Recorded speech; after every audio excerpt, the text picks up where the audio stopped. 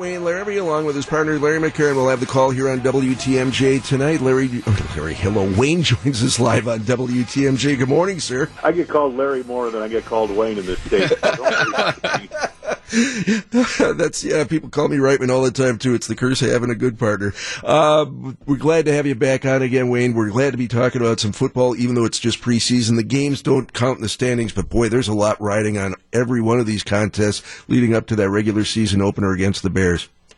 Yeah, especially for the young guys that are trying to make the football team, and they'll be highlighted tonight in this game, Gene. I mean, this is an opportunity for them. The starters, we'll see more of the starters in week 2 and week 3, but right now the focus will be on a lot of these young guys. The Packers got some good work, veterans against veterans in the Houston practices this week, so I think both squads will take a look at their younger players tonight. Wayne, any younger players that have particularly caught your eye, as it were? Yeah, there's some young guys that have really stepped up. The guy that we're hoping to get a look at, and he may not play in the game tonight, is Trey Carson. He's a running back, and he works behind Aaron Jones and Jamal Williams, who have been injured for much of this camp with minor hamstring injuries. But he's a guy to kind of look for, and if he plays tonight. Wide receiver, boy, there's some competition going on at that position. And I'm thinking, the guy that people probably haven't heard much of is this T.O. Redding, who makes good catches in practice and is going to return kicks and punts. And Darius Shepard's a guy they really like. He runs the patterns exactly the way they like them. And those are some guys you haven't heard about that are going to get highlighted tonight. Wayne, how much in-game action do you think Aaron Rodgers needs ahead of Week 1? It's not for me to say. That's for him and Coach LaFleur to decide. But he'll get a little exposure, I think, and maybe a little more than he has in recent years, I should say, because of the new offense. You'll probably see him get a little more time on, Game 2 and Game 3 of this preseason. Voice of the Packers, Wayne Larrivee, joining us live ahead of tonight's clash between the Texans and Packers at Lambeau. Our pregame begins at 4 with opening drive. Wayne, you've been around. You've seen what Mike McCarthy did with his camps in the past. How does that compare with how Matt LaFleur is running things this time around in his first season? It's interesting. If anything, the obvious thing is the practices go a little shorter, in that regard.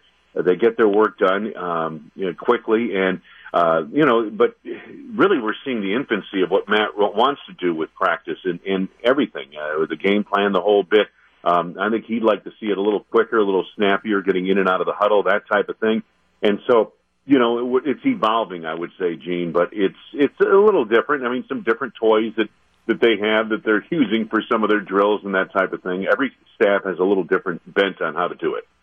Wayne, we got some conflicting ideologies on the merits of the joint practices earlier this week from Matt LaFleur and Aaron Rodgers. Where did you come out on that? What did you think of the joint practices and if they were beneficial or not? I think they are, except that, the problem is you don't want to show too much, especially to an opponent who has a coach on its staff that is the brother of the defensive coordinator of your biggest rival that you're going to play opening week, the Chicago Bears. So, in that regard, maybe the Packers didn't advance their offense a whole lot. They didn't do much against the Texans. But that's kind of the way preseason is. It's a shell game. You work on what you can, and you try to hold back as much as you can until you get to the regular season. So, but I think it's always good to go up against somebody else, from the one-on-one matchups. I think you get a lot out of that. But from a team standpoint, from an offense-defense standpoint, I don't put a lot of stock in it.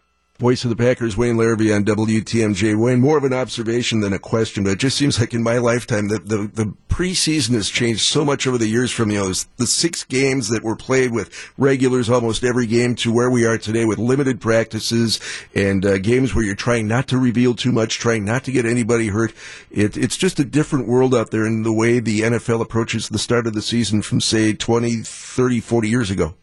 Yeah, it really is. And, what you're looking at in preseason is an evaluation of players, and primarily young players. You're not even really – there are a couple of starters battles that every team has maybe that they're trying to figure out. But for the most part, that's done, on the practice field. Preseason games are for spotlighting the young players, seeing if they can do it, seeing if they can perform under the lights, and then, deciding whether they're good enough to make your roster or not. That's what it's become. And the residual is the fact that we don't get the NFL playing at NFL-level football until about October. Wayne Larrivee, voice of your Green Bay Packers. He'll have the call tonight with Larry McCarron, Packers and Texans at Lambeau Field. Our pregame coverage starts with opening drive at 4. Wayne, thank you so much. We'll do it again soon. Have a good one, guys.